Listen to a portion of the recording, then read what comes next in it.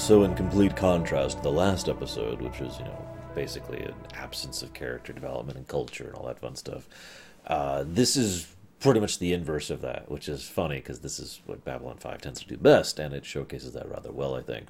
We get to see a lot of pieces start to move into play in this episode. I actually have no spoiler section for today, but most of that's because everything is fairly on the table, so to speak. For example, Lanier. Now, I don't think I mind telling you that Lanier is going to be a recurring character. That's not really anything.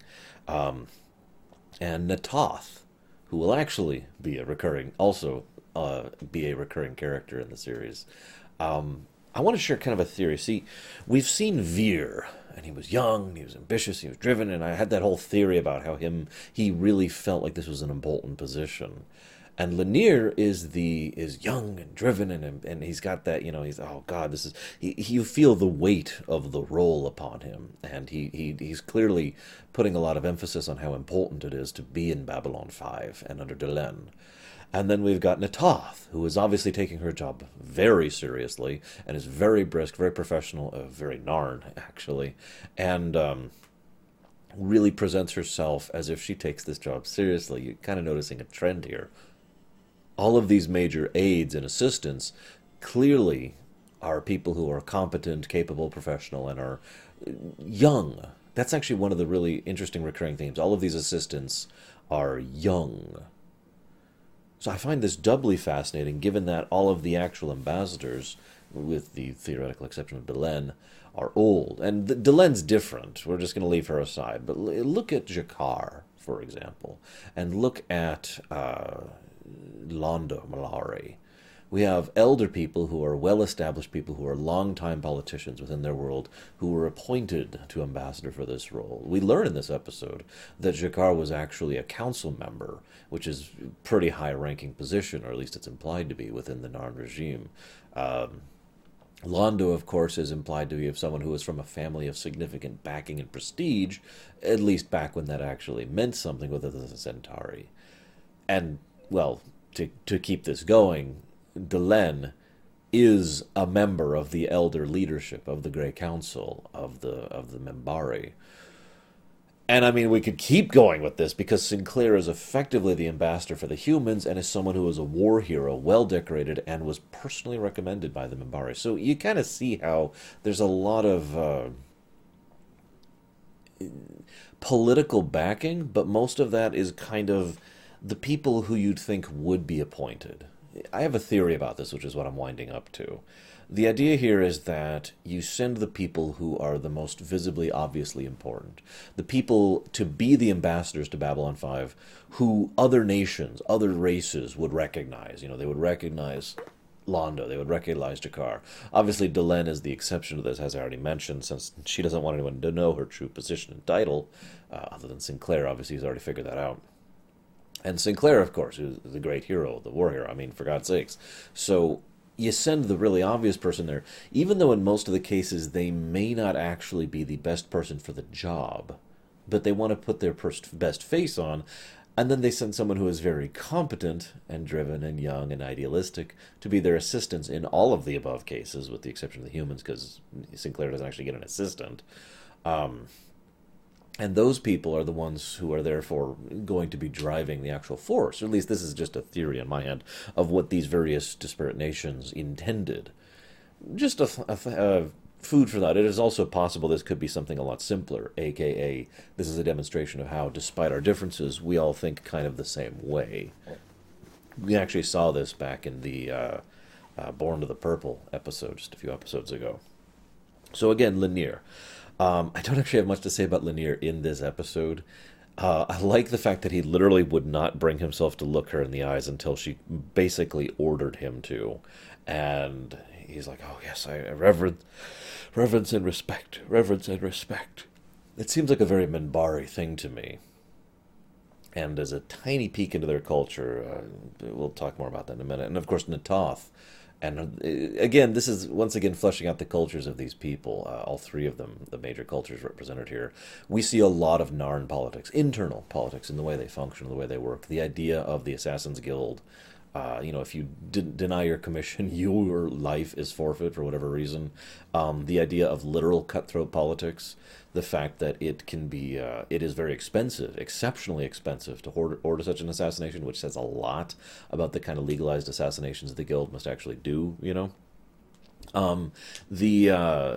fact that Narn are more than willing to play at subterfuge and lying and deception, in addition to the fact that they're willing to literally grab their political opponents and strangle them to death if need be. All of that was very nice and very well done. And again, showcases that mentality, the whole Narn bully in the playground thing that I just keep mentioning over and over and over.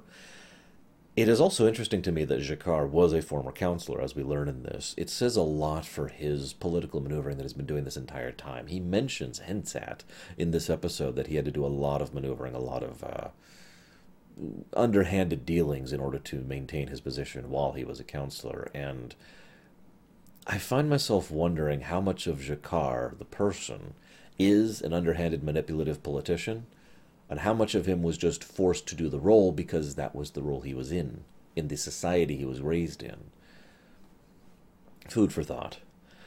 We do see a few other sides of Jakar in this episode. He is not portrayed as just straight up the villain. He's more like one shade away from the villain, going from Z to Y as opposed to A to B, for example. It's a nice fleshing out of his character. Again, something Babylon 5 is very good at, having actual people, characters rather than just caricatures, and we can see there's some depth to Jakar, and I like that.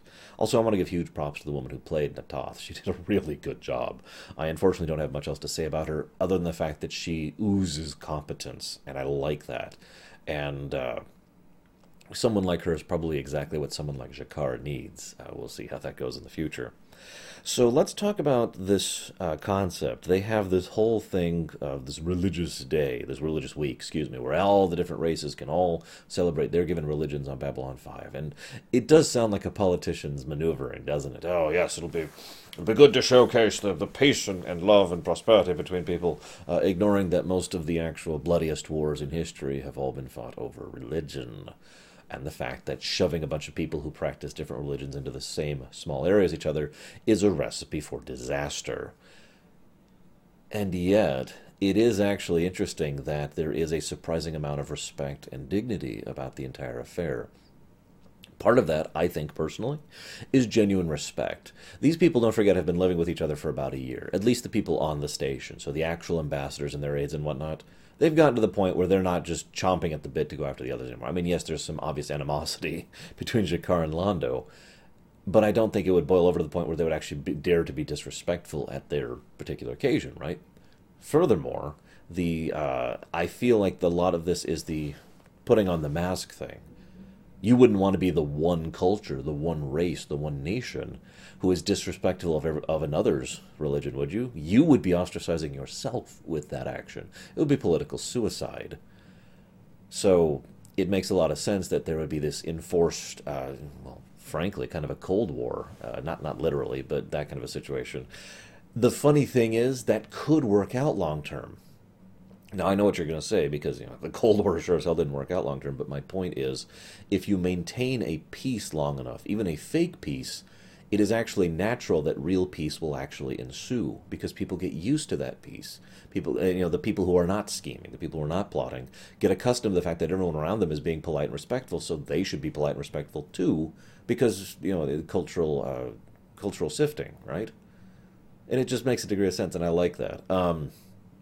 I like none of that, though. I actually drew a single tear on this episode because it just hit me right there, the final shot of the episode. They're all together, and it's like, we need to show the dominant human religion. And there's just a line of people that goes on for God knows how many people. And he's just going down the list. And forgive me for not knowing the specific. Here's an atheist, and here's a Catholic, and here's a Protestant, and here's a Greek, and here's a Hindu, and just going down the list and line. And as everyone's shaking their hands or bowing or saluting or whatever is respective to their given culture, it's wonderfully human to have this one, because remember, the whole point of this is the dominant religion of the people, and there is this one dominant religion of the Minbari, and there's one dominant religion of the Centauri, and so forth. There is no one dominant religion of humans. There never has been. And I like the fact that there isn't in the future as well. And I like the fact that the dominant representation, the cultural representation, our adding to the pot of this week of religious culture is here is all of our people from all of our religions. They don't need to explain their beliefs. They don't need to espouse or try to prophesy or try to, not prophesy, wrong word.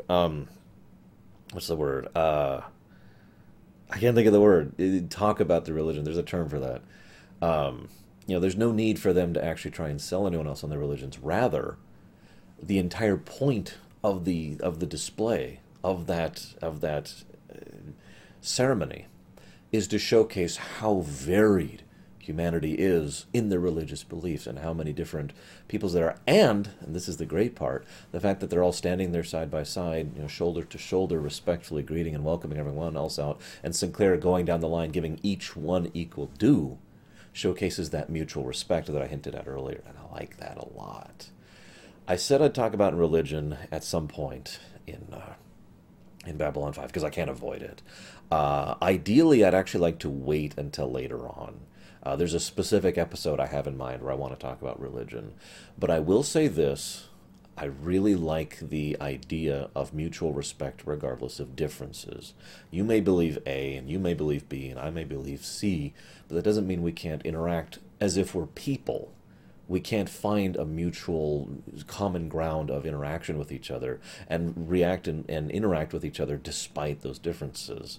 Again, one of the primary messages of Babylon 5, both in and out of character. Nice touch. I have a couple other brief notes here. The Minbari religion, which also very parallels into a marriage ceremony, actually makes a lot of sense and is very logical for the way the Minbari work. First of all, we've already discussed their reincarnation beliefs. That was kind of covered in Soul Hunter. But furthermore, this idea of, I will always be with you, there will always be part of me, it kind of is logical given the Minbari ideal, how this concept could go forward with, no matter what happens, your friends, your family will always be a part of you and with you, in a literal and tangible sense. Not in the sense that, they're sitting on your shoulder or whatever, but the fact that an essence of them, a part of them, is reincarnated back into the whole. So the Minbari people are never alone. And that gives them that strength of unity, which I don't really feel like this is spoiling, is something we will see a lot in Minbari culture in the future. The fact that the Minbari are united. You with me? Furthermore, the fact that would double as a marriage ceremony makes perfect sense. The one person vowing to the other, I will be with you forever. We will never be apart henceforth. And again, tying into the reincarnation thing, because even after both of them do pass on, part of them will still be cycled back into the whole, and they will still be together forever. It's a nice touch. Well written. The last thing I want to talk about... Oh, no, excuse me, I have one more note. I just want to say that I actually was like, yeah... When Jakar and Natath outwitted the assassin, it was brilliant and beautiful and a perfect example of comeuppance, which is why I liked it so much. And I love that final parting thing. Oh, you will know pain, and then you will know fear, and then you will die. Good day, sir. It's just brilliant. I love that. So, the final note here. Catherine. I actually forgot to write down her last name, and I can't remember it right off the top of my head. Some people I've talked to about Babylon 5 think the Catherine relationship was, especially in this episode, fake, which I find hilarious. Maybe this is my age speaking. I know, I'm not that old. I sure feel it some days. But maybe this is my age speaking, but having been through several different stages and cycles of love in my life, I feel like this is not puppy love or lust. I think it is probably one of the most human, down-to-earth relationships I've seen in fiction, right up there with the Keiko and O'Brien thing over on Deep Space Nine and TNG. And I mean this sincerely, and I mean this as a huge compliment. This is two people who obviously have a need, a yearning for each other, physically, mentally, and emotionally. It's not just lust, it's not just infatuation, and it's not just codependency. There we go. There is an obvious, genuine chemistry and connection between these two people, and I feel like Michael O'Hare rather, actually did a good job of that for his part, especially given his issues. So they've reached this conclusion, and yet they have hurt each other. And we get hints of it. One of them left, or one of them cheated, or one of them couldn't deal with it anymore, and blah, blah, blah. And that is normal. That is very human. Not every relationship ends because one person was in the wrong, right? Not every relationship ends because someone cheated. Not every relationship ends because, it didn't work or the magic wore out. Sometimes relationships end because life gets in the way. And yet these two people have been given a rather unique chance, and I've seen this in real life myself, the fact that they keep bumping back into each other. And after all that they've been through, again, remember, they've been doing this since the academy days, so this is probably a late teenage, early 20s kind of a relationship. At this point in time, now, with all they've been through, with the surviving of the war, with the end of that, with the 10 years that have passed, managing his own station and her being a successful, I'm trying to think of the right term for that, not excavator, scout? There's a better term for that, I can't think of it. Anyways, they're old enough now that they can acknowledge and recognize all of these flaws in themselves and say, you know what, why don't we just go ahead and do this for real? Why don't we try to make this work long term? What I like to say, why don't we go for the commitment thing? Why don't we aim for that? And it is a very human, very, very old perspective, if I could put it into such terms, to look at someone who has hurt you so often and so many times and say, I still want to be with you, and not just because you're good in bed. That specific requirement takes a degree of experience to understand. I also think it is very pragmatic of them to decide to just stay with each other, because it's like this. They go ahead and decide to try the commitment thing, right? There's only two ways that's going to turn out. It will work or it won't. If it works, nothing else needs to be said. If it doesn't work, they still are with someone they know and they trust and they like being around. Not everyone gets married because they have found their one true love. Some people get married because they have found someone they are comfortable with. And that is not necessarily a bad thing. It can be a bad thing, but not necessarily. It is not on the face of it a negative. And so even if these two people don't actually have that long-term, true love, commitment, whatever you want to call it, they have still found someone they are comfortable with, that they know, that they like, that have all the ticks on the list. Follow? I like that. It's really nice and very well done. I think that's all of the notes I have. Oh, I'm sorry. Actually, I completely forgot one last note. This is totally out of place, but the Centauri religion culture, I completely skipped over that. I apologize. The Centauri culture, the big celebration of how many Centauri have survived in their terrible war, and blah blah blah. It is very Centauri. It's probably one of the most insightful things I've ever seen going into the Centauri mindset. They are in the middle of a bloodthirsty, brutal war against the opposite, which they might have started, because it is a war of dominance, not a war of survival or anything like that. And so they count how many of their own lived through that and celebrate it. And it's a celebration of life, yes, but it's also a celebration of desperation combined with a degree of self-interest. If I can use a weird parallel, anybody out there seen Star Wars? The original, A New Hope, Episode 4. Of course you have. Don't be silly. The celebration scene at the end. I love that because, especially if you've read into the EU, the good EU, you learn that, immediately after finishing that celebration, they packed up and got the hell out of Dodge. But for that one moment, they needed that celebration. The rebellion had been so underground, it had been ground under the heels of the Empire for so long, and hadn't really actually had any significant victories against the Empire until that moment. They had been desperate and struggling and barely, and it wasn't until that victory at Yavin that they finally actually had something worthy of celebration, and they just, yeah, okay, let's go, Same situation with the Centauri. I imagine this entire religious effect started with them because they had nothing to celebrate, nothing worth celebrating. And it explains also why they throw themselves into it so much. It almost feels like an exercise in excess. If I could use a weird real-life parallel, certain aspects of South American culture, I'm not going to name names because I don't want to accidentally upset anyone, have deliberately been very vibrant and buoyant and excitable and loud colors and loud sounds and loud presentation, because the societies that developed those cultures had such horrible, terrible things that have happened in their history. And so they counteract that with that enthusiasm, with that excess. Same kind of concept here. And I like that. Again, very human. That's all I got for today. I'm going to go and rest because I've been sitting in this chair doing Babylon 5 Ruminations literally all day. I hope you guys have been enjoying these. Please feel free to let me know if you hate them. I would like to know. Especially last week's, which was, I think that's actually the shortest video I have ever done that wasn't just an announcement video. But anyways, I'll see you guys next week.